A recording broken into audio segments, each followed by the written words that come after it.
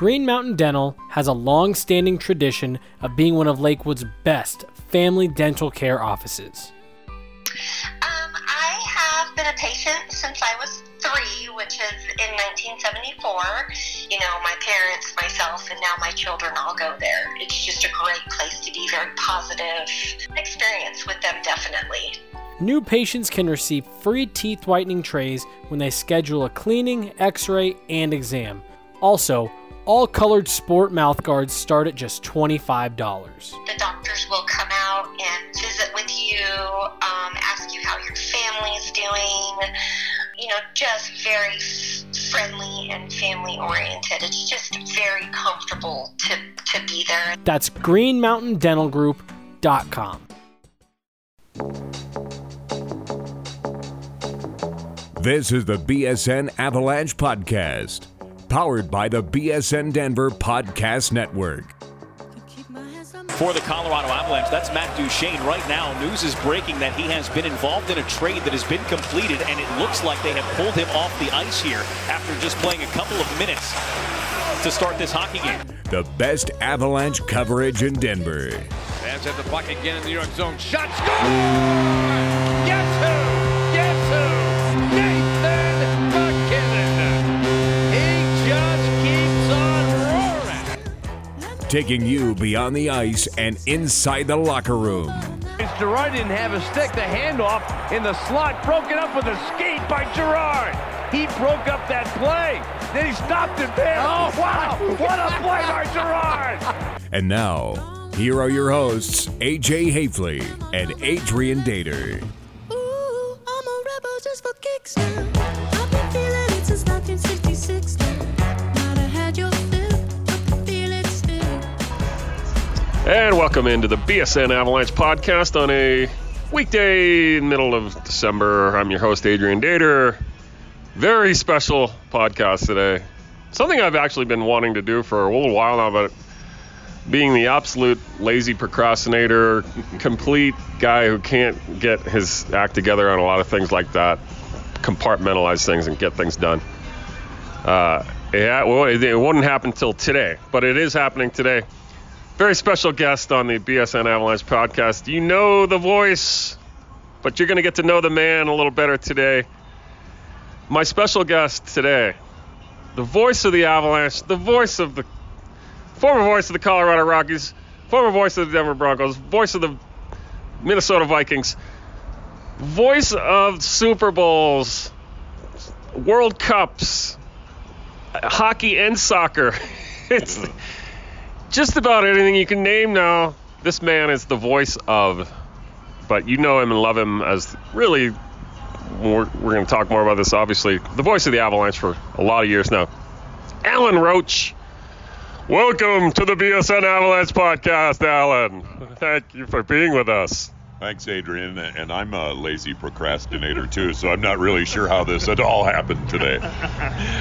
It was spur of the moment. That's probably what I think works best for you guys like you and me, right? Catch you at the right moment. Yep. You got an hour free. That's how this came together. I only asked you last night. Yeah. People say that all the time. They're like, hey, let's go out to lunch. And you know, 3 months later, you see him again. Hey, let's go. You got to call me. Tell me a day, and we're going to do it. That's the way it works. That's how it works with me, too. So really, thank you for joining me and us. Our listeners are thrilled about this. I have a lot of questions from them. But, Alan, how are you doing, first of all? You're a busy man, first of all. Let's get that out of the way, first of all. How many current gigs do you have right now in your line of work? You are a longtime PA announcer. You've done radio. You've done a lot of stuff. But what are you doing specifically right now? Well, give me all your gigs. I know you have a lot. Yeah, and right now is traditionally the busiest time of the year for me because I got 2 sports going with the Avalanche, of course, and the Avalanche hardly had any home games yet this season. Now we're going to start getting into where there's 15 games in a month, and then flying to Minnesota on weekends and doing the Vikings games when they're at home. That doesn't sound like a whole lot, but a trip to Minnesota takes 2 or 3 days, and if there's 2 Avalanche games in a week, I mean, suddenly I'm 5 or 6 days a week I'm announcing something somewhere. Yeah. But you do other work too. I do. I don't do radio anymore after leaving KOA in the summer of, what was that, 2015, I guess. 2015, right? You left KOA. You were there for a while. And that was bittersweet. First, that was that was a good gig. That paid good money, and I didn't have to work a whole lot. Got up early in the morning, but I was done at 9 a.m. But by not doing radio anymore and not having that commitment, it allowed me to do a whole bunch of other stuff. And that included the Summer Olympics in Rio in 2016. I would have not been able to do that. The Confederations Cup and World Cup in Russia the last 2 summers, wouldn't have been able to do those things, because when I was working with KOA, I would have to take vacation time to go announce the Pro Bowl and go announce the Super Bowl. And every 4 years when there was a Winter Olympics, I made a deal with KOA where they allowed me to do that. But I didn't have any more time off, so I couldn't chase some of these really cool jobs that I've done over the last 3 years. And people ask me, what's one thing that you'd like to announce you never have? My answer was always World Cup soccer. Yeah. And now I did that in June and July of 2018, and what a great experience. I bet. All right. Well, you do private voiceover work too. I hear you all the time on ads. Yeah. And I chase that a little bit. I've never cracked the big voiceover movie guy thing, or the Ford commercials or Chevy commercials. That's a very difficult business to get into. It's a very small group of people that do it. And honestly, because of what I do with my voice at sporting events, that doesn't translate to commercials. I have to learn a totally different way to use my voice. I've taken some classes. Frankly, I'm not good at it. So I chase what I can get, and I get local things. Johnson Auto Plaza, I've done their commercials for 20 years. I can just hear it now. And Lazy Days RV, which used to be RV America, they're all over the country now. I get to do those. Yeah. And then, I announce Avalanche fans' weddings. Yes. When the groomsmen and all that come walking into I've recorded, the Avalanche song, the Dick Dale Scalped, and announced the names over the top. I've done a lot of that stuff. I bet, man. All right, well, let's start from the beginning here. The Allen Roach story. You were born in Brainerd, Minnesota. You're a Minnesotan. Minnesota. I read an article. I've done some research on you. Now, can't always believe everything you read. I know. Well, there's been some misconceptions about you that we'll get into. I like the mystery. Yeah, I know you seem to be a little bit of a mystery man too. Which is surprising. Anyway, Brainerd, Minnesota. You're a Minnesota kid. You love Minnesota. Is there a recording of your voice before it changed where you were? And I read that you were mistaken for your mother when you answered the phone as a kid, and then after 15 you were mistaken for your father. Is there recordings of you when you had a really high voice? I mean, what was your voice like as a kid? If there was, I've destroyed all of those. Okay. I did just about a year ago. I had a whole bunch of reel-to-reel tapes in the attic, which I hauled down out of the attic and put on a reel-to-reel machine and put them on digital so I could save them. And it was my first years in radio, which would have been high school in Minnesota, 82, 83. Yeah, you started in high school in radio. Yeah. Wow. And it didn't sound that different. I thought it would sound a lot different. It didn't sound that different. I've learned how to, do something with my voice, whatever it is, but it's kind of always been the same. When did it just change one day and you woke up with this? It's that story that I tell that you just said about my mom. I used to answer the phone as a kid. This was when the phone was on the wall with a cord. Yeah. I would answer the phone and say hello, and they'd say, "Hi, Phyllis." And my mom had a beautiful woman's voice, and I was just always so frustrated. Why do they think I'm a woman? And I don't know when it changed or if it happened overnight or over a period of time, but it stopped. Amazing statement of this podcast is that you were ever thought of as a woman. That has definitely changed. You do not get mistaken for a woman anymore. No. So your voice changed. When did you know right away? Did you know right away that this could be a weapon of mine? This is my meal ticket. I mean, when did that start? It was in high school. It was sophomore in high school. We had to go to a radio station, the only radio station in Brainerd, Minnesota, and record parts of, I think it was JFK's speech. Must have been something for Veterans Day or something like that. It was part of a class, so we all went to the radio station. Everybody took turns recording 30 seconds of the speech. When I went in the studio and recorded and then walked out, the owner of the radio station was like, "Hey, who are you? Would you like to work here? And so I started working there as a sophomore in high school. Unbelievable. Started out by running just Twins games on the network, playing the commercials during the half inning, sitting in a room all by myself. Board operator, Okay. exactly. Did that for 3 months. Then there was a rain out one day at a Twins game, and they said, okay, our network broadcast is over. We send it back to the local stations. My eyes were this big. And what do I do now? I called the boss. He said, well, you see all the records there. Just start playing some. So, okay. So you were a high school sophomore playing DJ records on. Yeah. How did you must have been the VIP of the school. You must have run the school. No one listened to the radio stations. No one knew. Oh. It was the old people's radio station. Oh, okay. So the records that were on the wall were Barry Manilow. Perry Como. Yeah. Oh, that's funny. So you were a kid doing old people radio, and okay, so you're a high school kid. Did you go to college from there? Did you go to? I did. I went to a college, a state university in Minnesota for 1 year. Took all radio and TV classes, and I assumed I would do that for 4 years and do radio or TV or whatever it led to. But after 1 year, the radio station in Brainerd again offered me the sports director job, which came with getting up early in the morning and doing morning sports. But one of my first gigs was they sent me to Kissimmee, Florida, where the Minnesota Twins spring training camp was. Just there 2 days ago. 19-year-old kid walking around with a microphone and a tape recorder talking to Kirby Puckett, Ken Herbeck, Gary Gaetti. And right there I was hooked. I was like, wow, this is amazing. I can't believe that. You were 19 years old walking around spring training with the boys. Yeah. And so I just kept doing that. And after about 2 years, the sports kind of went away on that radio station. I think ownership changed. Then I got into music radio. I bounced around to 9 radio stations, 4 states in 9 years, and then hit Colorado Springs. Yeah, I think you went from Brainerd to, what was it, Iowa? Or was it Nebraska? Garden City, Kansas. Garden City, Kansas.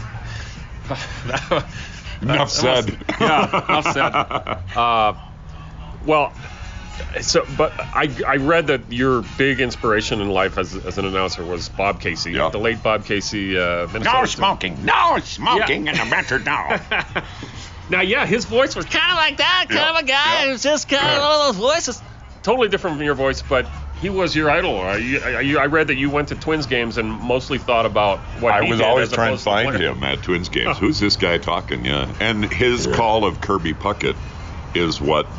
Kirby! Yeah. Right. It's what encouraged me or made my decision up of, okay, my very first day of the Rockies, day number 1 in Mile High Stadium, I'm going to announce all the players the way Kirby Puckett is announced by Bob Casey, and kind of played with the names, and it was more like kind of an NBA style for Major League Baseball, and I was worried that, and I think probably baseball purists are very... at the beginning, a lot of the baseball people in the Rockies were probably like, well, first of all, we got a guy named Roach from a rock and roll station who's screaming names into our microphone.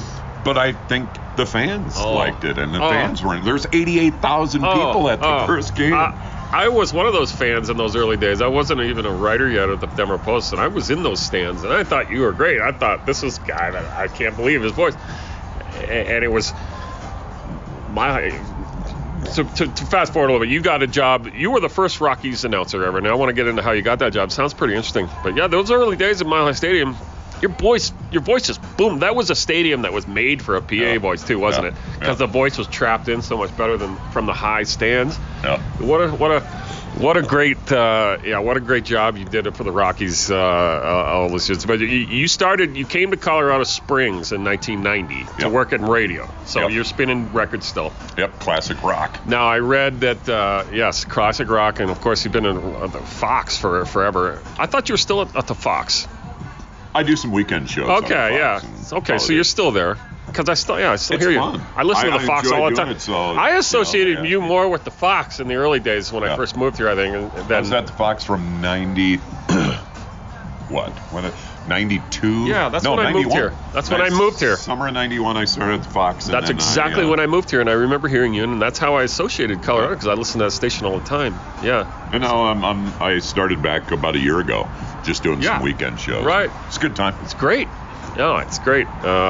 But So you go to the Colorado Springs, and I read that you got into sports PA because of you filled in for the Sky Sox announcer one night. Yeah. And like Lou Gehrig to Wally Pipp, he never got his job back.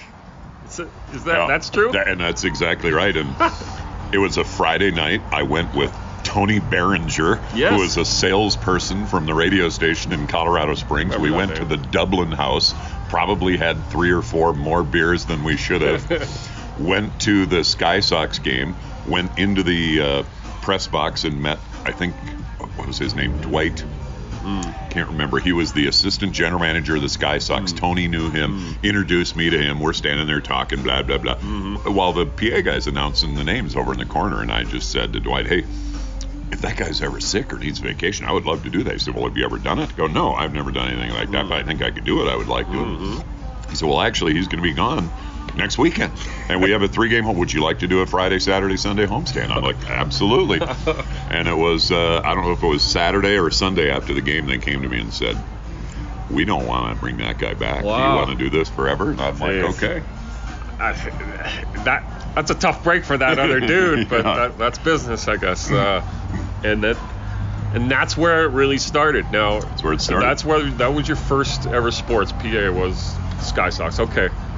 I was sitting in Sky Sox Stadium doing a game on a Saturday afternoon, I think, on the day that Major League Baseball said that Colorado was going to get a baseball team. Right, okay. I remember we had a game that day. They made the announcement. It ran through the press box in the Sky Sox Stadium, and I stated very clearly to everyone there, I will have that job when they started. And you did get the job, but you really had to work to get that job, I read. You said you did some really aggressive things to try and get the job. You sent a Cracker Jack box with a prize in it that was one of your tapes, demo tapes, right? Jack Evans hired me at the Fox about 2 months after they'd made that announcement that baseball was coming. I was in Colorado Springs, working in Colorado Springs. Out of the blue, get a call from the Fox. Hey, do you want to come to Denver and work? I'm like, well, that's a great way to get closer to that job. So I went to Denver. Jack Evans, biggest baseball fan I know. He now lives in San Diego. But Jack encouraged me every day. And basically he said, here's how this is going to work. We're still 19 months away from first pitch. No one's going to pay attention to the PA announcer until one day there's going to be 12 people sitting around a conference table, whether that happens the day before the game or a month before the game or 6 months before the game, and they're going to make that decision. You need to be on the top of their list. You need to have contacted people. So I sent a baseball glove with my autograph and want to be a PA announcer. I made a mock starting lineup. This was before the Colorado Rockies had any players. There was no players on the Colorado Rockies team. I made a mock starting lineup, and in the starting lineup, I had Anders Galarraga and Dante Bichette. No kidding. And Pete Rose as the manager. So that part didn't happen. That would have been interesting. No kidding. But they didn't make their decision, I read, until literally almost the day before the season. Now, they were in New York to start their whole beginning of their career. They were in Shea Stadium. The Mets, I think, on a Monday and Wednesday. David Need started. And then, it was after the afternoon game on Wednesday. The first home game was Friday. They called me Wednesday afternoon and said, hey, Wednesday, are you the guy who's been sending all this crap over here? Yes, well, we'd like you to be the PA guy on Friday. Okay. Unbelievable. They were that last minute. And I guess it's just like us two guys who need to have everything done at the last second, when they were like that too. Unbelievable. That persistence paid off, and you were the Rockies guy. You did the PA for the very first Rockies game ever at Mile High Stadium. Eric Young, home run on his first at bat. You got to call that. That has to be in your Mount Rushmore of highlights of your career. That first day. Yeah, my Mount Rushmore has about 14 heads on it, and that's certainly one of them. Mike Swanson was the director of media, or the PR director, and he sat right next to me, and he was kind of the guy who schooled me how to do baseball and how we do it in the major leagues. And I remember, the very first batter. So this is the first time anyone ever got to hear how I was going to do a batter, and it was, second baseman, number 21, Eric Young! And the place is going crazy. And then, he hits the ball out for the home run, and it's just bedlam. Unbelievable. And I remember Mike Swanson putting his arm out across me to make sure that I did not say something into the microphone. He thought maybe I'd just get in there. That's a home run! But, yeah, it was an amazing experience. 88,000 people at a baseball game. Incredible. You kept doing that for a few years. You got the second job in Denver. Did the Avalanche come first or the Broncos come first? I can't remember. Pretty much the same time, right around the year 2000, 1999. Yeah, I'm probably like a lot of people. I thought you started earlier with the Avs. I thought you were in McNichols Arena doing some games at times, but no, it was. I did the Grizzlies. The Denver That's Grizzlies. it. See, that's what I'm missing. You did the Denver Grizzlies. Why would I forget that? Because that was 25 years ago. That's why probably. And I covered that team too. The most dominant sports team I've ever been an announcer for. Me too. The best. 72, 20, and 6. I mean, and they didn't just win games; they crushed people. Yeah. You had to do a lot of goal calling on that place. Yeah, that's how you started with hockey. The Grizzlies. Yeah. Yeah. And then the Avalanche came, but I had made the owners mad when they came. I was on the radio on the Fox, and the day they announced the NHL was coming to Denver was the same day as Game 1 of the playoffs for the Grizzlies. Okay. And so outside McNichols, they had all the signs that said, Grizzlies playoffs, it's Grizzlies playoffs. Congrats, Turner Cup, here we come. And whoever it was that was Comsat or whoever was bringing in made them take all of the banners down with Grizzlies and just put up big black banners for the first day of playoffs that said NHL is coming. I thought that was bullshit. Yeah. And I told him so on the radio. And so no one called me to ask me for a job at the beginning. Well, that's right. They did the Grizzlies. And you can understand a little bit why the owners of the building would want that, but they did. The Grizzlies totally got shafted at the end with that, and but they won. They never lost a game anyway. So,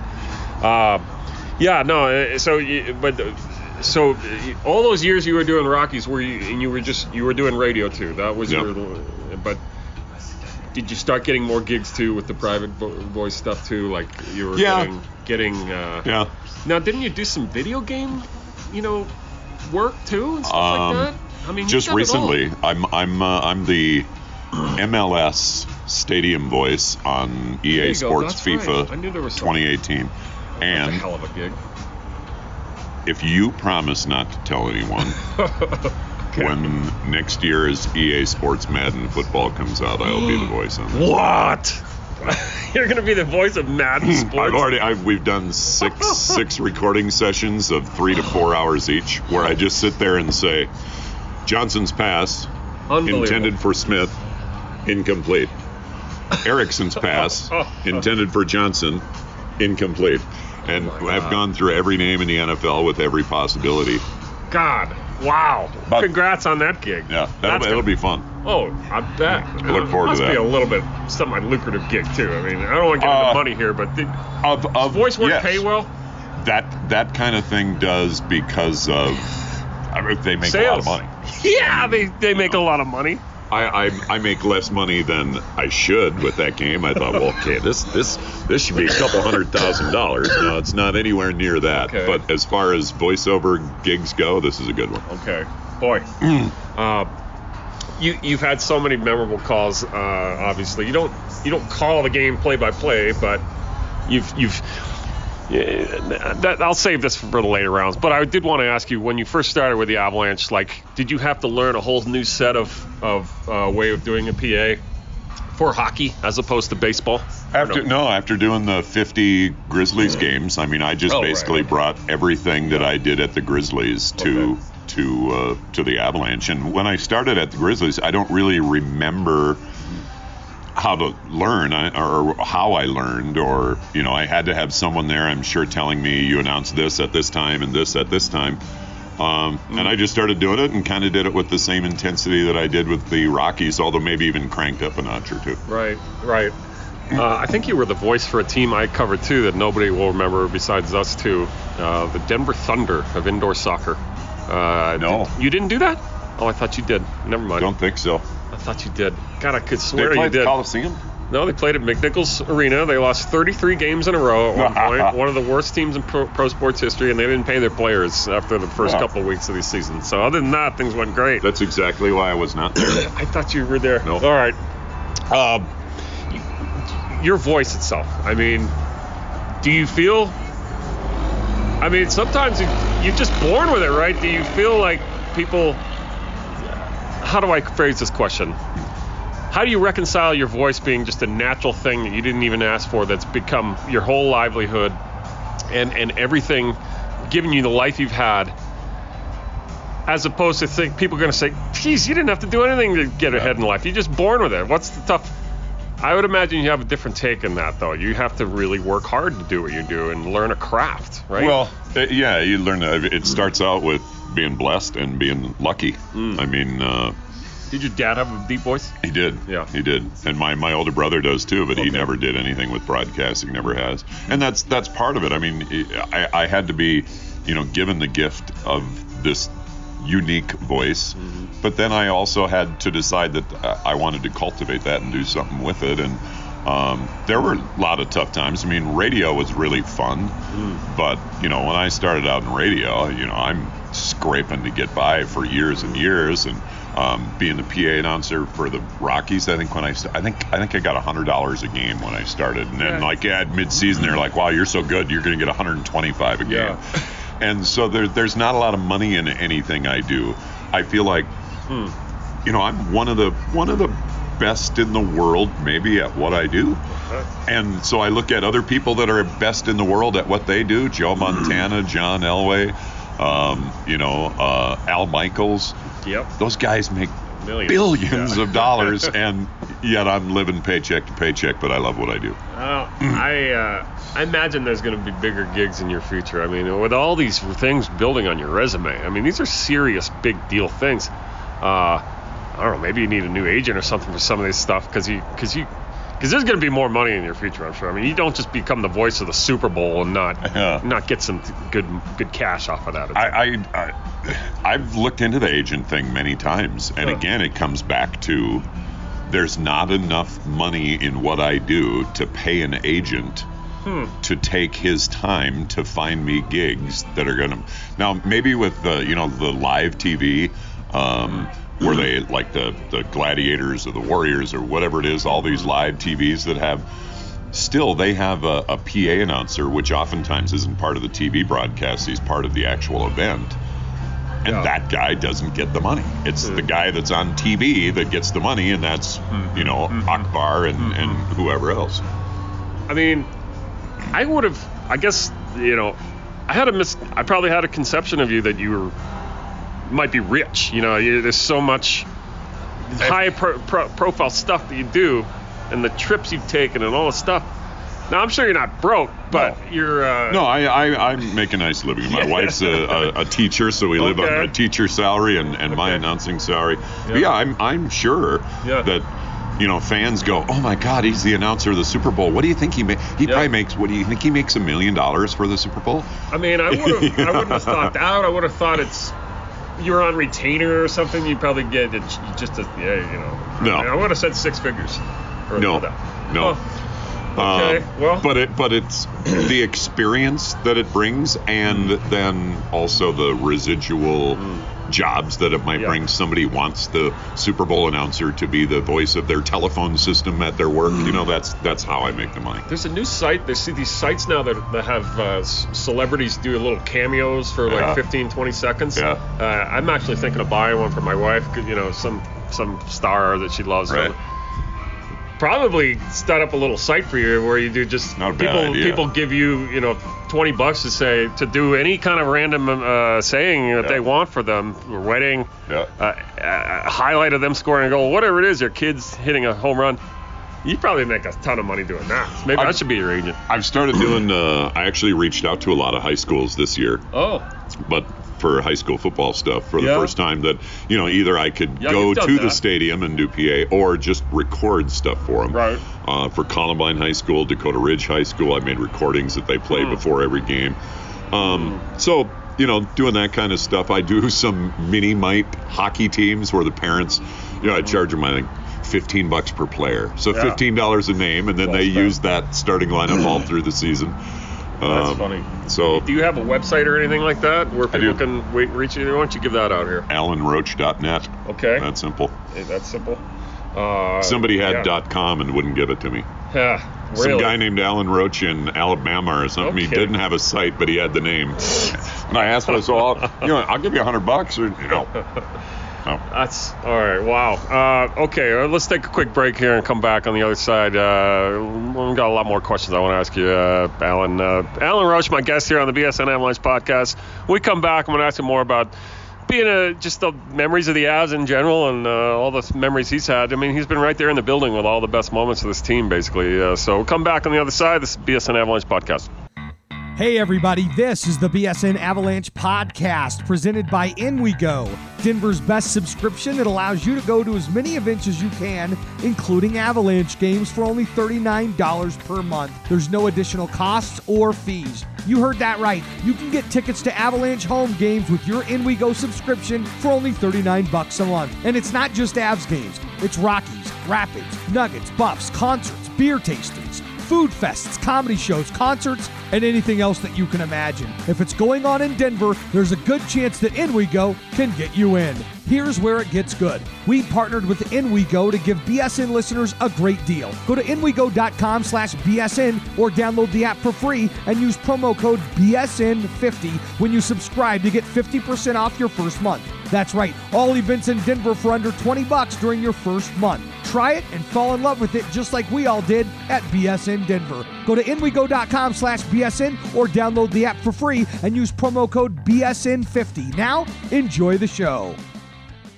Hey, welcome back to the BSN Avalanche podcast on a very special Friday podcast here. We are talking to the one, the only, the voice, Alan Roach, the voice of God. Now, I actually interviewed Dante Bichette once for a book that you're in. It's called 100 Things Rockies Fans Should Know and Do Before They Die. Available now at a bookstore right down the street. I just proudly displayed at home. You're in it. You are chapter number 81 in that book. Now, I don't want to... Yeah, I didn't put you dead last, so that's, I think, but yeah, the guy, Dante and Larry Walker got a little earlier in the book, but you're in there. You were the voice of the Rockies. Your most famous player that you ever really started to get known for, I think, correct me if I'm wrong, is Dante Bichette. Yeah. Dante. And now, that was based on Kirby Bob Puckett. Casey's Kirby Puckett, but you added kind of your own, just such a deep voice. It was such a booming thing. Did Dante ever talk to you about that? And did players come up to you and say how they want their name pronounced? I think probably not until Coors Field did anyone ever even see me, because I don't even know if I know where the locker rooms were in Mile High Stadium. I never went there. But once we got to Coors Field, I actually started doing some of their where the Rockies have fans go down to spring training fantasy camp. I started doing some of those, so I met some of the players. So I got to know Larry Walker pretty well, and Dante too, and Anders Galarraga. Anders Galarraga is probably the guy who said to me the most, "I love the way you say my name." He used to say that all the time. Really? I can't remember exactly how you did it, but I'm sure it was some variation. Anders Galarraga. That's right. Okay. How often do you practice that before you go out there? How long did you have to practice? Do you do it in a mirror? Do you do it in front of tape? Do you tape yourself? No, none of them. And even I remember a couple times when the Rockies brought in a new player during the season, and I knew that I'd be announcing him that night. Maybe in the shower, once or twice, I'd try it. But I kind of always have felt in my mind that when it comes time, the way it comes out is the way it's supposed to be. So I don't want to practice. I don't want to rehearse. I don't want to make it. I want it to be spontaneous. And good. And then maybe I got to tweak it here and there. Todd Helton's is the one I had to change. Oh. When Todd Helton started, I first announced him as first baseman, number 17, Todd Helton. Oh, yeah? And I did that for a couple of games, and the people that I worked with, the friends that I worked with, were like, "You got to change that one. That's nuts." And I go, "No, I like it. It sounds so Todd Helton." They're like, "No, you can't even understand what you're saying." So I changed that one. There were so many good ones, but Dante, and Tulo. Were you there with? You were there with Tulo. Yep. Tulo was a hugely popular one, also because of the little song they played. Now the songs became part of the baseball too. So you Rockies were one of the first to do that. I know. I think I did know that. You really have to go over the pronunciations right. You have to work. I see you all the time before games just studying sheets. Is that what you're doing? Is just you're memorizing player names, how they're pronounced, but you have to do an amazing amount of other stuff too. Like it's very well coordinated during a PA during a game. You have to. Really? It seems like I have someone in my ear, and I have a script with different reads, that I have to do. The stuff that I have to do by myself is the names, and I still do that every football game. Mm-hmm. I go to the visiting PR guy, and I go through their entire roster of pronunciations. I used to do that with baseball. For hockey, I actually have a pronunciation guide that the NHL puts out. Oh, yeah. So the first thing I do, and I get in the box every night before a hockey game while pregame warm-ups are going on, I go through every name on the opposing team, and I just write down the way the name sounds. I don't care how it's spelled. Mm-hmm. I just write down the way it's said, and and having to do Olympic hockey where you're dealing with hundreds of players with 500 consonants in their name. You must see Russian names and flinch sometimes. So that's always important, and I become good at that. Again, it's just phonetic spelling, and maybe not correct phonetic spelling, but it's my phonetic spelling. Is there ever a name that just drove you crazy that you remember? I remember being terrified. The first Olympics I did was Salt Lake City, and 2002. You have a roster of 30 names in front of you, and I have written in really tiny ink, next to each name how to say it, like the team from Latvia or whatever. It's like, oh my God! I remember being terrified every time I had to announce a penalty, and sometimes if I don't have the confidence, I kind of do penalty to number 27. That's not anything. Your Avalanche goal call is so legendary. I mean, that thundering voice comes out right from day one. That was it. Right? Did you ever think about something different though? Like it was just that way. Avalanche goal. And I knew I was going to do it that way. And I don't know that I really practiced before the first goal, but what I had in my head. And the Avalanche used to play the little movie clip. Yes. It was from the movie K2, or it was a movie about mountain climbers. And there's an avalanche coming, and a guy in a helmet turns around into the camera and says, "Avalanche!" I do remember. And that's where I decided that's kind of what I'm going to try and emulate a little bit. Why don't they do? Did they just not do movie clips anymore? You probably know this. It's illegal. Rights. Because of copyrights, right? And every stadium, for the first 6-8 years of the Avalanche, that was a big part. Clips all night long. It was the Blue Chips one where you don't come into our house and kick us around. Yep. That was awesome. Was awesome on the You're My Boy Blue. That movie. And what happened is some movie studio somewhere sued a sports team 15 years ago, and boom, it ended. Oh, I hate that. I mean, that was a big fun part of the game, but I guess I can see why they do it. Copyrights. Teams could have just paid him some money, right? Well, I'm sure I'm sure. Because, I think teams have to pay ASCAP and BMI, which is music. Yeah. And I'm sure that's thousands and thousands of dollars a year, but to do movies is maybe not feasible. So many. This is an Avalanche podcast, of course, but they never lost the game in those early years. But when you got to call, let's go to 2001 when they won the cup. You get to call, the commissioner's name. He makes the announcement that they're going to give that cup to Joe Sakic, whatnot. I say, ladies and gentlemen, the Stanley Cup. How awesome was that? I have goosebumps now saying that. You've called so many unbelievable things. Now, the Avalanche, how many fans associate you with just the Avalanche because of, do you hear from every segment of the fan people in town who only know their team and you say, you're the Rockies guy, you're the Broncos guy, you're the Avs guy? Just last night, in fact, after I met some friends for a beer after the game last night, and I had 2 different people that came up to me and said, "Hey, you're the Rockies announcer, right?" And I still get that. No, I'm not the Rockies announcer anymore. But Avalanche fans, I were the first to start to recognize my face because I started 10 years ago interviewing the little Mini-Mite kids after the intermissions. Yeah, those interviews. And so there's 16,000 people in the stands every night, and my face is on the screen. So that's what started the ball rolling of people being able to just recognize me by seeing me.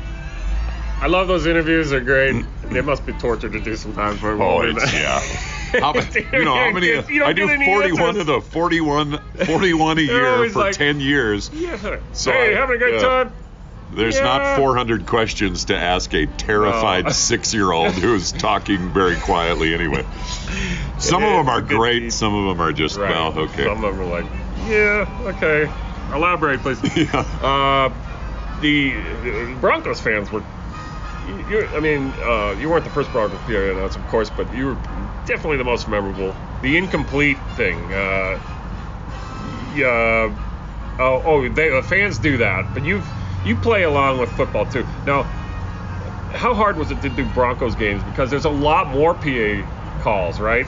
You have to be talking a lot more in a football game, right? And you do it for the Vikings now, of course. That's why it's the most fun. And when I started at the Broncos, I started in, I don't remember whether it was the 99 or the 2000 season, but I didn't do PA for the games. I did pregame, and we did check presentations, and I brought the team out of the tunnel, and I did starting lineups. And then at halftime, I did the frisbee dogs or the twirling gun military thing, whatever it was we did. But Alan Cass was the PA guy, and Alan just passed away, I think in the last year, and he was such a genuine, nice man. You would have never guessed he was the PA announcer to look at him, but he is the one that started the incomplete thing. And I, asked him when I became the PA announcer, is it okay if I continue this? And he's like, absolutely. This isn't mine. This is a Bronco thing. And so it was awesome to be a part of that. And that's one of the most unique chants that teams do. The Vikings now have the Skol chant thing, which is pretty cool and has generated a lot of attention. But the incomplete thing with the entire stadium doing that to Phillip Rivers 27 times over the course of a Sunday is pretty cool. When you got the PA gig for Real Teams, I heard you got to meet Bob Casey, right? And go back to you met him. I did. What was that like? You're your idol. You're from Minnesota. You got to meet Bob Casey, and he said really nice things about you too, by the way. After I got the Rockies job, I wrote him a letter, and it was a way too long letter and way too sappy letter. But I just told him, you did this for me, and you're awesome. And so then we started conversing that way by letters and emails. Then was it the first year of Coors Field that the Minnesota Twins were going to play a preseason series in Coors Field. And the lockout. And so I asked Bob Gebhardt, who had attachments to the Minnesota Twins. Yes. And he knew Bob Casey. And I said, Bob, can we have Bob Casey come here and do the starting lineup for the Twins? And I'll do the starting lineup for the Rockies. We'll sit next to each other. It'll be the most incredible day of my life. He's like, yes. Yeah. So I was going to get to hear Bob Casey announce Kirby Puckett. So... and I think this was the lockout year, but they still had those preseason games. So the Minnesota Twins are going to come to Colorado on a Friday. On Thursday morning, Kirby Puckett woke up at his hotel in Baltimore with something wrong with his eye. He never played another baseball game. He never made the trip to Minnesota or to Colorado. Bob Casey did, and he announced Kent Herbeck and the rest of the Twins. He still got and that was still a thrill. And loved Bob Casey to death. Wow, great thrill. Yeah, you're right though. Baseball is a very pure sport. I mean, I grew up in Boston, not in Boston, but going to Red Sox games. And their old PA guys, the guy named Sherm Feller, who you really couldn't even hear sometimes. He would just say, "Number 8, Kyle Yastrzemski. Number 8, Yastrzemski." Yeah, that was it. And that's all you could hear.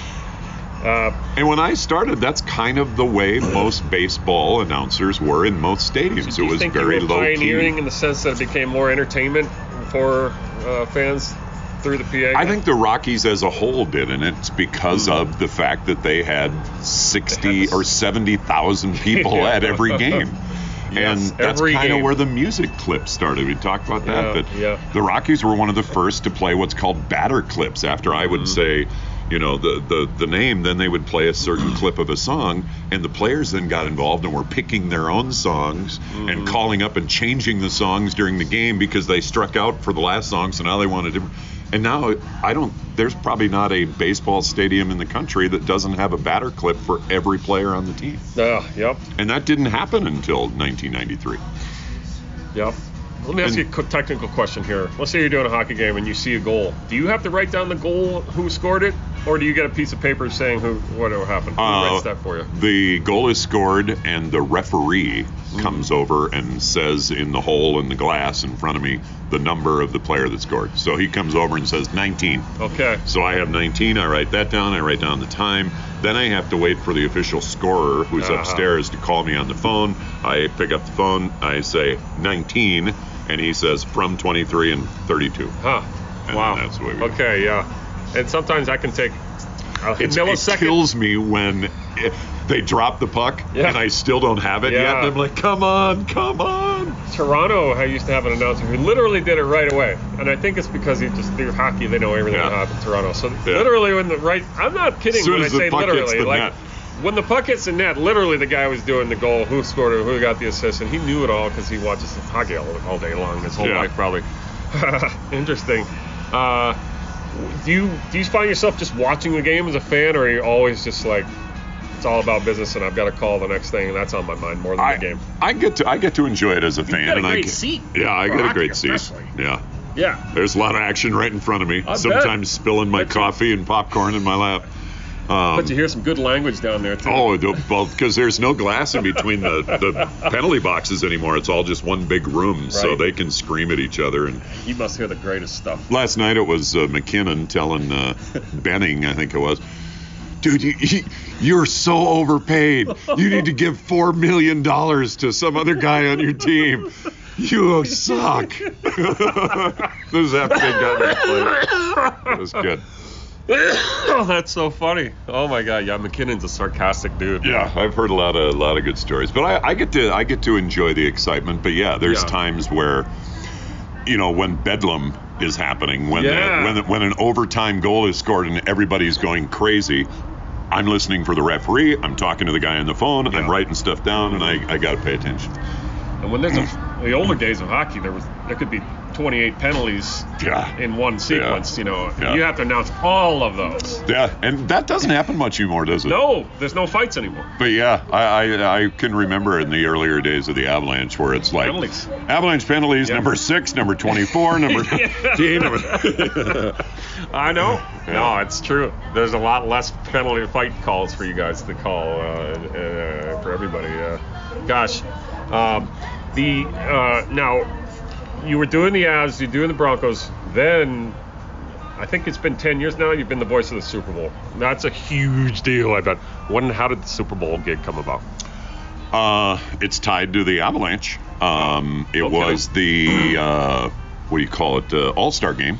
Yeah. Which was 2001. Yep. Okay, so the All-Star game came, and when the All-Star game comes, the NHL moves into the stadium for 2 weeks. And the NHL ran everything, and there was the skills challenge, and there were dinners, and there were this, and there was the game, and the pregame, and the postgame, and the NHL ran everything. Yep.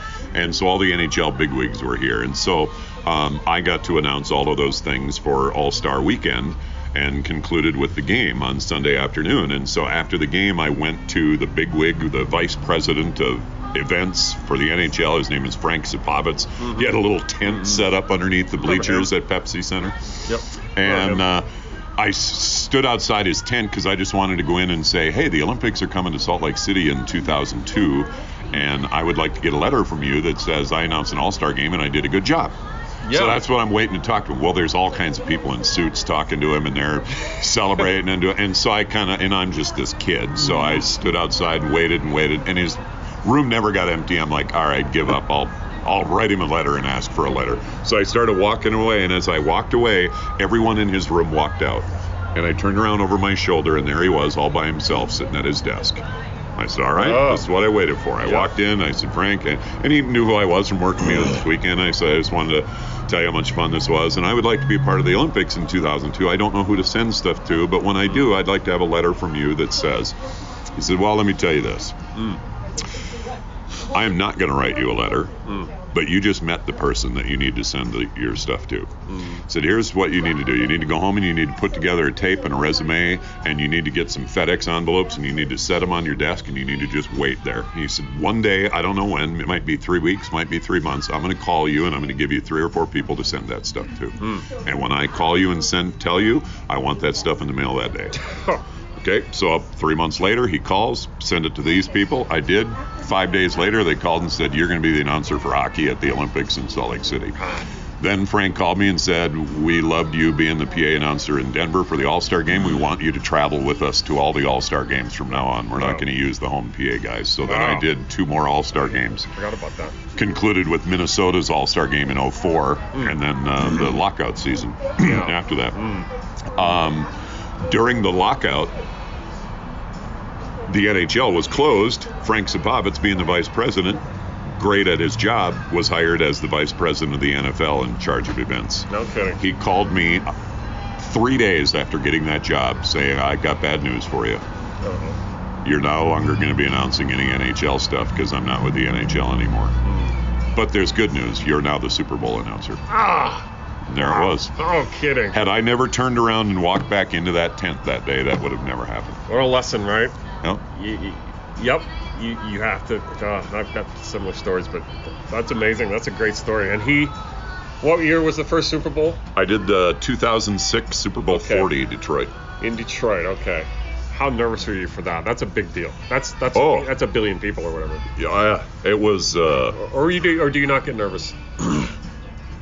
Have you ever flubbed the line on a game and just like, oh my God, you don't seem like you ever do. No, thankfully, knock on aluminum table. There's not a lot of mistakes, and that's good. I'm a good reader, basically, is all that means. I can read good. And the other part of it is, when I do make a mistake, unless it's egregious, don't go back and correct it. Just keep going. If you flubbed a word or messed up, just keep going, because only 10% of the people heard you flub that, but if you go back and correct it, now everybody knows what you're doing. Okay, so but the Super Bowl, I mean, I can't imagine what that must have been like, though. I mean, the voice of the Super Bowl. Now, it's people in the stands who hear you more than the people on TV. Sure. Well, you're still heard on TV. Like for the Super Bowl in Detroit, I mean, this was while they still had pregame shows. Stevie Wonder was the pregame show, and that's live on network television. And so I announced, okay, and now it's time for the pregame show. Here's Stevie Wonder. And that show, he had like 6 different artists that came up and sang with him. So I got to announce each of those. And I knew that was live on TV.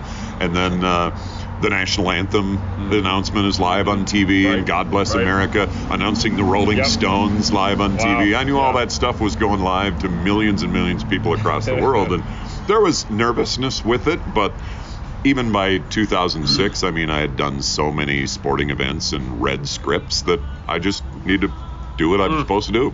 Boy, to me that was amazing that you landed that gig, and it became a real source of pride for people in Denver. Like, our guy is the voice of the Super Bowl and everything else. How much did your profile go pride up? For me. It must have gone up a lot just in general after that. I mean, so the first national thing you ever did was the World Olympics in 2002, basically. Yep. That started everything from Olympics 2002, and then Super Bowl in 2006, and then Torino was in 2006. You've gone to all these places. We talked a little bit about you going to Russia, but you've spent significant time in some of these. Now, when you go on the road, they put you up in a hotel. You spent, and that must all be nice hotel, all of that. But when you went to the Olympics or the World Cup, you spent 43 days. He said in St. 44 Petersburg. days. 44 days in St. 44 days in Moscow, 31 days in St. Petersburg the summer before. And you're just there calling games and then going to games every night. And they put me up in a condo, which is nice, not in a hotel, in a BRB or whatever. Now, okay, that's so many. We only have one show here, but I'd love to talk more about the actual life on the road. But But you were doing all these gigs, then and you're doing radio. Did you ever have too much on your plate in those days? In a way? I did. Yeah. And that was what I had said earlier, that after leaving radio in 2015, it opened up the opportunity to do that, because I would have loved to have done Summer Olympics, all the way back in 2000 or 2004, and I couldn't do it because I didn't have enough vacation time from the radio station. And KOA wouldn't just give you. I mean, come on, that's I know. for them too. And there were times like when I was, I think in Torino, I think I did my radio show a lot from Italy. I think in. Like when I started traveling with the NFL to all the London games, I announced all the games in Wembley Stadium. I used to do my radio show from London, which was nice because the 6 a.m. radio show was at 2 o'clock in the afternoon. And I got to do a little bit of that stuff. But yeah, there was, even now, the thing that I hate most, without question, is missing games. Yeah. Tomorrow night, Saturday night, Avalanche are at home. I'm going to miss the game. I'll be in Minnesota. Right. For the Vikings. And the Avalanche are so great, so gracious, so supportive in saying, yes, we understand you have all these other things. I'll miss a game or two when I'm gone for the Super Bowl.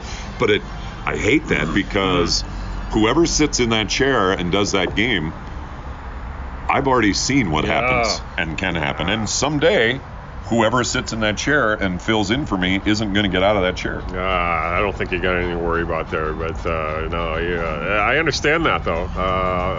But you can't be in two places at the same time. Now, you left the Rockies gig because of. Tell me why again the Rockies thing ended.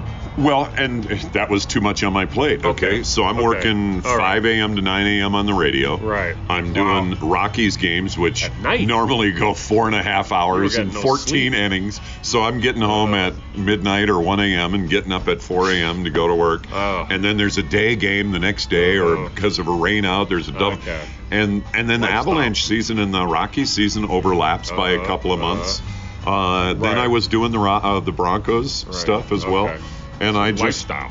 You couldn't handle it. And at that point, I was going through a divorce and had 2 young kids, and had I not done something, I would not have been able to raise my kids at all. I would have been a weekend dad, but how many weekends do I have doing all those sports? Right. So I went to both the Rockies and the Avalanche and said I need to let one thing go, and I don't know what I'm going to let go. And both teams were incredibly supportive, and the Avalanche was a bit more advantageous because there was 40 games instead of 80. Boy, it must have been tough though. In a way. I was terrible. To this day, I hate that I'm not the Rockies announcer. Now, I don't miss the time because it was a big time commitment, and in order to go on vacation or do anything, you always had to look at 3 different schedules to see. But yeah, I miss doing the Rockies all the time. Well, never say never. He's, the kids have grown up. Maybe you'll be back in that booth again. Do you have any? I'm sure you got a lot of stuff you'd like to do, but are there any bucket list items that you haven't checked off that you'd like to call that you haven't done yet? And it could be anything. Yeah, and that was the World Cup. Yeah, World Cup soccer, and now I've done that. I think if I had a bucket list thing right now, how about the Oscars? Okay. But they always have a woman. Oh, really? All the award shows, if you watch over the last 10 years, it's all women. Coming up next, the Best Actor Award. It used to be a voice like mine doing it, but now it's all women. The movie thing gig. I remember the guy who had that gig for years. I forgot his name, but he was the voice of the movie trailers. LaFontaine. Right? LaFontaine. Is that still a really coveted gig, or does that not matter as much anymore? Yeah, there's still 2 or 3 guys. One of the guys you see on a car commercial right now. He's sitting in the passenger seat of the car reading the car commercial as the guy is driving the car. He's one of the movie guys. Their job is they wake up at 10. They jump in a limousine, drive to 3 different studios, drive back home. They do that 2 or 3 days a week, and they make millions of dollars. Jesus. Yeah. that's a good gig. We got good gigs, And but my that's voice, a good gig. maybe as my voice matures a little bit and I mature, I can move into About that. the voice itself, do you have to rest the voice? Do you have to treat it like a real thing? And how terrified are you about getting laryngitis or something? Always terrified about that. Yeah. And thankfully, I've rarely in 28 years rarely had to miss games for sickness. I have once or twice, maybe is all. Take care of myself, but another part of it is, just like a pitcher that uses his arm every day, his arm is different than other people's arms and has more strength and stamina, and so I think my voice is that way. Yeah, you don't straining to sound deep voice. It's just natural. You do obviously amplify your voice louder. I imagine, as you get older, it's just gonna be a different timbre maybe, but it's still gonna be a nice voice. I bet it might even be different and better in some ways. It'll have that old man voice that's kind of cool in a way. I read that you want to do this till they kick you out, basically. You're 75, 80 years old, and you still want to be doing this. I've told my wife many times that every job I have, the Super Bowl, the Avalanche, the Viking, every job I have, I will have until someone comes to me and says, you know what, we're going to go in a different direction. Well, like I said, I'm not going to jinx anything, which I'm famous for, but I don't see that happening. Come back in one last segment here, if you don't mind, Roach. You got a little more time? I do. Okay, good. Let's finish up. We don't want to take all your afternoon, but let's take a break here. We'll come back on third and final segment with Alan Roach, the illustrious PA announcer for everything. Do that after the break here on the BSN Avalanche podcast. Hey, BSN fans, your favorite Colorado Sports Network has partnered with your favorite Colorado beer, and we're giving them away for free. But in true BSN fashion, we're not letting you go to some major chain for it. We want you to go to your local neighborhood bar and support a real Colorado business. That's why we've created the bar page, where any BSN subscriber can go in and get a free beer whenever they want. Just go to bsnbars.com and you can get one free Coors Banquet at any bar on that list. All you have to do is show the bartender the VIP image on that page in your browser, and you can retrieve a free Coors Banquet beer at any of those bars. There are over 20 bars there. You're sure to find one close to you. It's bsnbars.com. Find a bar and get a free Coors Banquet on the house. Thanks for listening to the BSN Denver Podcast Network. The biggest benefits of CBD are cognitive, are neuroprotection, neuroregeneration,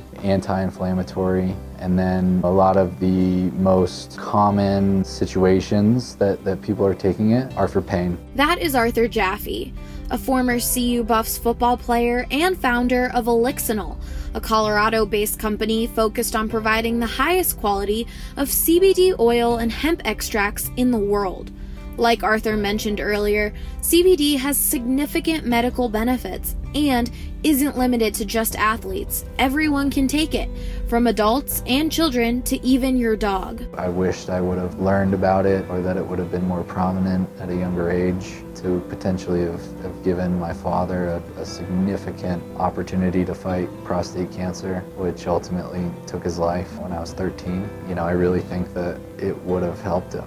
Arthur and the folks over at Elixinol's mission is to educate, inspire, and empower others to live naturally healthy, happy lives. To learn more and join the CBD conversation, check out elixinol.com. And welcome back to the third and final segment of the very special BSN Avalanche podcast. We have today for you my special guest, Alan Roach, Avalanche public address announcer, also the public address announcer for the Minnesota Vikings. I don't think I asked you, Alan, the exact way that came about, but I've read that has truly been your dream gig so far, without slighting anybody else, because you're a Minnesota boy. You're calling Minnesota Vikings games 10 weekends a year or whatever it is, how many times they have there. How did that come about for you to get that gig? That's a weird thing. You still live in Denver, which people don't know. Yeah. People think you moved to Minnesota when that first happened. Some people got it wrong in the media. Not me, but no, actually I did too. You commute to Minnesota on several weekends sometimes. How did this come about? When I was 4 years old, I started learning about the Vikings, and that was when the Vikings played in the Super Bowl against the Chiefs. I don't remember that game. I remember my dad being very angry for a couple of days after the game. 6-5 toss power trap game. Yes, then I matriculate the ball down. Matriculate the ball down the field. Hey, boys! And but I do remember the other Super Bowls, the Dolphins, the Raiders, the Steelers. The Vikings lost them all, of course. Yeah. But when I was 4 years old, I used to sit down in front of the TV that had rabbit ears that sometimes you had to hold on to one in order to be able to see through the snow. Been there, done that. Yep. And I would move my football cards around on the floor wherever the Vikings team was, and I had everything Vikings, and I loved the Vikings, and that was in my heart forever. And then, moved away, bounced around, radio, got the Rockies job, loved the Rockies. Doing the Avalanche, the Broncos. I mean, that was all great, doing Super Bowls and Olympics. And the excitement of those is just unbelievable. It's events that, people only dream of going to, and I'm not only there, but I'm at every one, and I'm being paid, and I'm part of the show. So just tremendous thrills. By doing Super Bowls and other NFL events, I had met some front office people from the Vikings and had told them, hey, I grew up, I love the Vikings. There's always a special place in my heart. And, they would hear me do PA. And just one day they decided to call and say, is there any way we can make this work? The only reason it did work is because I wasn't at KOA again. I had left KOA the year before. They called shortly after that. And Must have been a great phone again, call. I appreciate you saying not to slight anyone, and I don't slight the Broncos, and certainly not the Avalanche. And if it comes down to an Avalanche or a Wild game right now, there's no question. I'm an Avalanche fan. I'm Avalanche all the way. Because the Wild weren't there when I was there. Now, if it were still the North Stars and Lou Nanny, maybe I'd have a little more. But no, the Vikings were the one team that's in my heart more than any other, and you asked if I ever got nervous. The most nervous, the most excited, the most butterflies I've ever had was prior to doing the first game in Minnesota, which was a preseason football game in August, meant nothing to anyone, and I was a mess. Wow, that's great. That's great, though. And you got through it, though. You and then got 1 inch away from announcing the Vikings in their home stadium at a Super Bowl last year, and we don't even want. Let's not even go there. I know. I do hope for that franchise to win the damn thing. I had so many great players: Alan Page, Fran Tarkenton, Chuck Foreman, who finished his career as a Patriot, by the way. That's my team. And so you're traveling to Minnesota. That must be awesome. Do you stay? And the Vikings been really good with that too. In that all my family, I have brothers and sisters and family that live in Minnesota. But the Vikings have allowed me to buy my own plane tickets. Okay. So if I want to fly on Thursday and stay with family a couple days and then do the game, come home, that's great. If I want to fly in on Saturday night at 9:00, do the game at noon the next day and fly out at 5 p.m., I do that. And they reimburse you. And they reimburse me for that. Well, that's great. Great. What a job. What a great thing to say. To be able. I can't imagine. Excuse me. I can't imagine if I could ever call a game at Fenway Park or something. What that must be like. So you've lived it. Okay. Let's finish up our podcast with some fun questions and stuff that are off the top of my head, and a lot of readers who are thrilled that you're on this. We talked about your Mount Rushmore of events. Let's go through some more of those events, if you could, off the top of your head, or your Mount Rushmore of things you've done, events or things you've done, people you've seen. I mean, I imagine you've been around a lot of rock stars behind the scenes, a lot of famous people. I mean, and that stuff for me, for whatever reason, doesn't really trip my trip. I see those people and it's cool to see them, but I'm afraid to talk to them because when I go talk to them, I can't say anything. You don't want to be that guy. I know. But like Chris Berman is a guy that I saw at so many different events, and he sought me out and got me to start talking to him. And so now every time I see Chris Berman in an airport or at an event, we sit down and talk for 5 minutes. And but yeah, it's hard for me to talk to people. I don't like that part. But as far as the Mount Rushmore, it's amazing. There's way more heads than they have in South Dakota. Certainly, we talked about one of them, Eric Young, 88,000 people, baseball. First game ever in Colorado, home run. Unbelievable. First Pepsi Center game you ever did, right? You called the very first game in the Pepsi Center, correct? Avalanche against Boston. Boston, right. Yep. Yep. Another moment is Joe Sakic turning around, handing the cup to Ray Bourque. That happened 26 steps in front of me on the ice as I was announcing the Stanley Cup. Yep. Just amazing. Oh, yeah. TJ Oshie in Russia, Okay, in front of 18,000 Russians, taking 6 or 7 penalty shots, whatever it was, and the USA team beating Russia in Russia when I was one of 64 Americans in the building, and I had a microphone. What an amazing moment that was. David Tyree of the New York Giants catching the football on his helmet at midfield, and the Giants went on and knocked the Patriots. You don't like that one. I still can't believe Okay, well, you'd like this one then. The greatest Super Bowl of all time, the Patriots coming back in Houston against the Atlanta Falcons from 28-3 and winning that game, and watching that unfold and announcing every play in front of me as it did unfold. Yep. The Minnesota Vikings last year against the New Orleans Saints, the Minneapolis Miracle. Oh, right.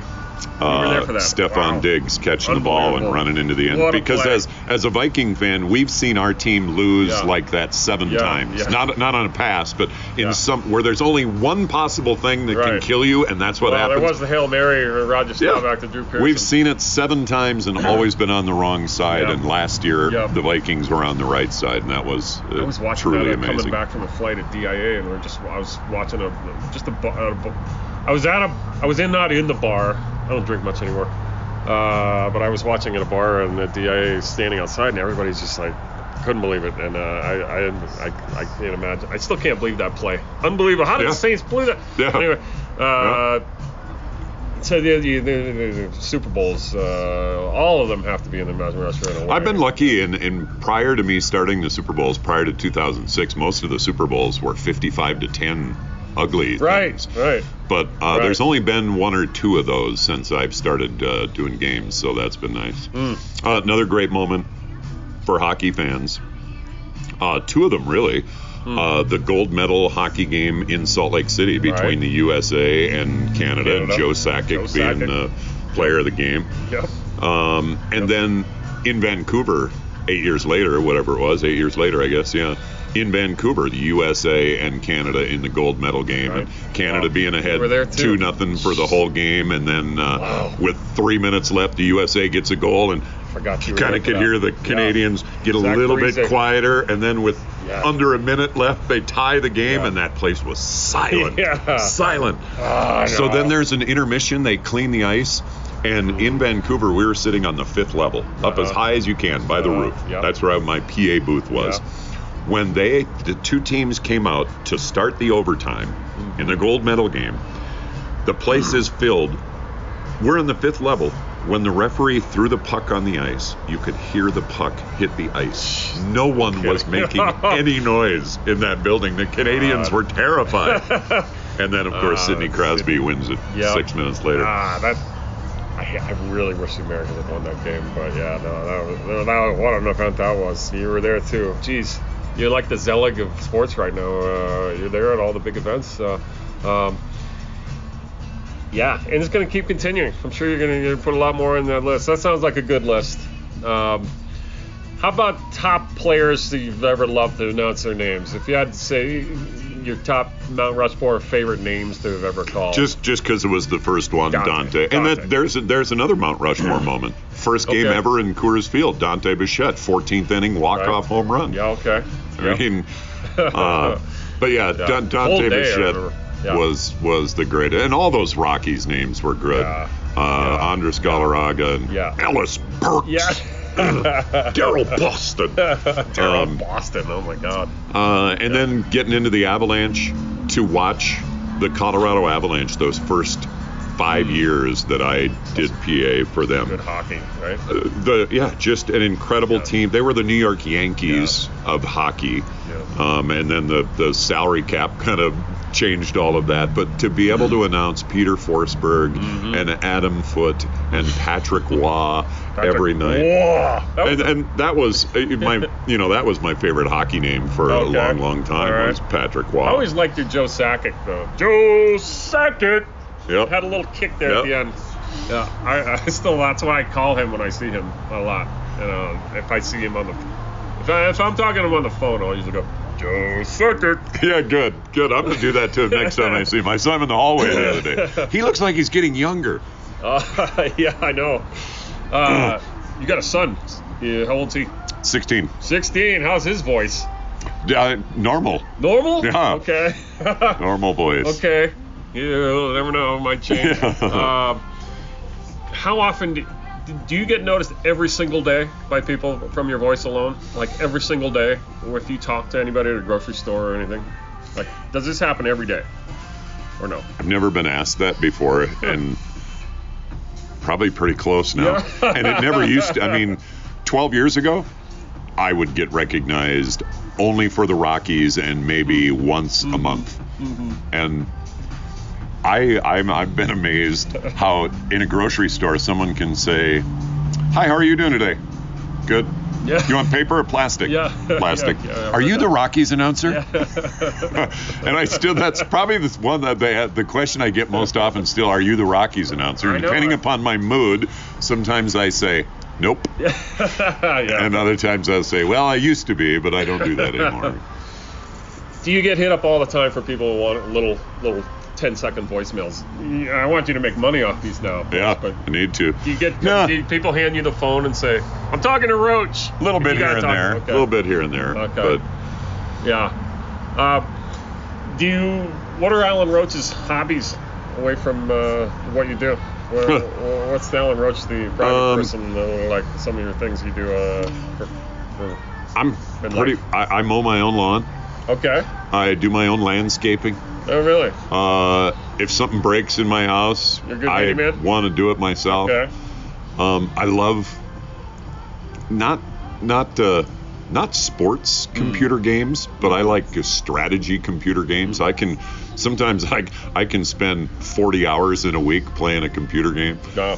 I play a lot of chess online though. Yeah. Yeah. Yeah, it's a frustrating game. I like kind of war type games or combat type games, not shoot 'em up games, more thinking games, like Risk, that kind of thing. So yeah, I do a lot of traveling, so I don't have a lot of free time. I mean, I spend time with my family and my beautiful wife, whatever I can, and love to go out to dinner. I'm a foodie, and that's why traveling is great. I get to go to great restaurants all over the world, and I love doing that. But just kind of a normal, low-key guy, I think. Yeah, you're not a pretentious guy at all. I've been around you for 20-something years now, and we've interacted. But I'm probably like you too, where I don't really love to small talk with people a lot.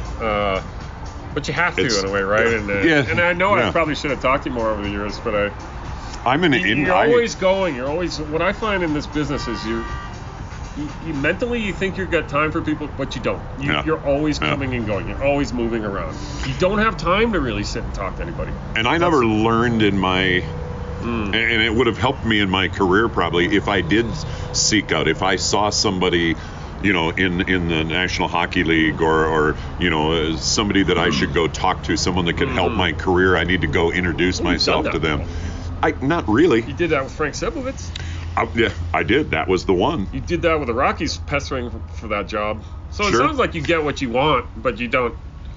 You're like me. You don't love the small talk aspects of. Some people are just great networkers and stuff like that. I like going to a party and being at a party with a bunch of people, but I'm the guy standing in the corner. And when people come and talk to me, then I open up and I talk. I would think you'd be. So you could have so much fun with your voice. I never seek out conversations. I would probably be the guy with your voice at the party going, just have fun. Hey, you over there. Well, you'd be surprised how often that happens when I don't mean to.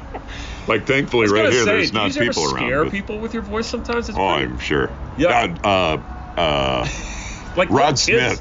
Rod Smith of the Broncos used to give me that all the time. I bet you scare the crap out of your kids every day. You'd be a great principal or something. Call, hey, I want to see you in my office now. Yeah. That'd be a great role for you. Roach, I've kept you for 75 minutes here. Really? Yeah. So we both got things to do. You're headed to Minnesota tomorrow, right? Yep, Vikings and Dolphins. Okay. 2 teams in the playoff hunt. That's right. Well, great. I can't tell you. I'm sure there's a million more questions I missed, but let's do it again. This has been good. Yeah, we'll do it again maybe down the road. Avalanche fans love you. I think you're part of the Avalanche identity, really. Even though you didn't do those first few years, I think most people think you did. So like I did. And Sean Moth. Sean Moth, that's right. That guy, Sean. I thought you came in earlier than that. And the reason I got the Avalanche job is Sean Moth accepted an assistant athletic director job at Louisville and told the Avalanche he was leaving, and then that's when they called me. Okay, I should have asked that earlier, how you got the actual Avs gig. That's right, okay. And it continues on for you. You've got a website, alanroach.net. People can, if I want to hire you for anything, could I do that? Do you have a system where... There's a little spot on the website where you can, it'll shoot me an email and I'll get right back to you. Voiceover work, whatever they want. Okay, yeah. Telephone systems, weddings. Mm-hmm. We didn't even talk about DIA. You've been the voice of DIA. There was some controversy. Please. Hold on. Yeah. Hold on, please. You are That's gone now. I know. That was politically too rough. Correct world, man. I know. It's too rough and tumble. I don't know how many times I've been on that bus, that train though, and just cursed at people who do that. Yeah. And I always thought, yes, Roach just told them off. Delaying the departure of this train. I've traveled a gazillion miles too, and that just annoyed the shit out of me. Get in the train. Yep. Don't clog the doors. Yeah. And it's not just you. You have to get your backpack in too. I know. By the way. You're gonna set off the sensor if you don't. Yeah. Well, there was a contest for a while that says we might want a new voice of DIA. You wanted a landslide to keep the gig, correct? I don't know if it was a landslide, but I kept the gig. You kept the gig, and I read that you think it's a really important gig for you. You love the gig. You didn't want to lose that. You were kind of pissed off when they were thought. I get more comments, not people recognizing me, but I'm surprised that sitting here, my phone hasn't beeped once from a friend, someone that just said, hey, you just told me to watch out for the doors on the train, or you just welcomed me home. I get more comments about the train than anything else that I do. Probably per capita does get you more listens than almost anything you've done, except for the Super Bowl games. How many millions of people go through the every airport? Every day. And they hear you every single moment. Yep. I've heard it for 20-something years, and I didn't want to see it go either. I know Del Arcao had it too. Somebody had written a little article about me and had kind of tried to figure out how many millions of people that have heard my voice. I have no idea who I am, but whether you're listening to the Super Bowl and you hear me announce the anthem, or you're at the airport or whatever. And then I don't remember what the number was that he came up with, but it was like, wow. Are there that many people in the world? So that's pretty cool. And it's only going to continue to grow, I bet, man. Especially with the damn Madden game coming out. I mean, my own son is going to hear you now every day. Roach, it's been a pleasure. Thanks for doing this. It was long overdue for me to ask to have you on a podcast, but thanks so much. I guess we'll see you at an Avalanche game soon. I will anyway. Fans can hear him on the weekend, the Minnesota Vikings. And gosh, I guess I was going to ask for some cheesy way but I'm not going to be that guy to make you do a call. How about we finish it with, let's go Avalanche! Yes! We just startled everybody at the Starbucks drive-thru here. We're sitting outside. That's a great way to end the podcast, Alan. That's a great way to end it. Thank you so much. Thank you for listening, folks. This is the BSN Avalanche podcast. This was the most memorable one I've ever done, so thank you for listening. See you soon. Awesome.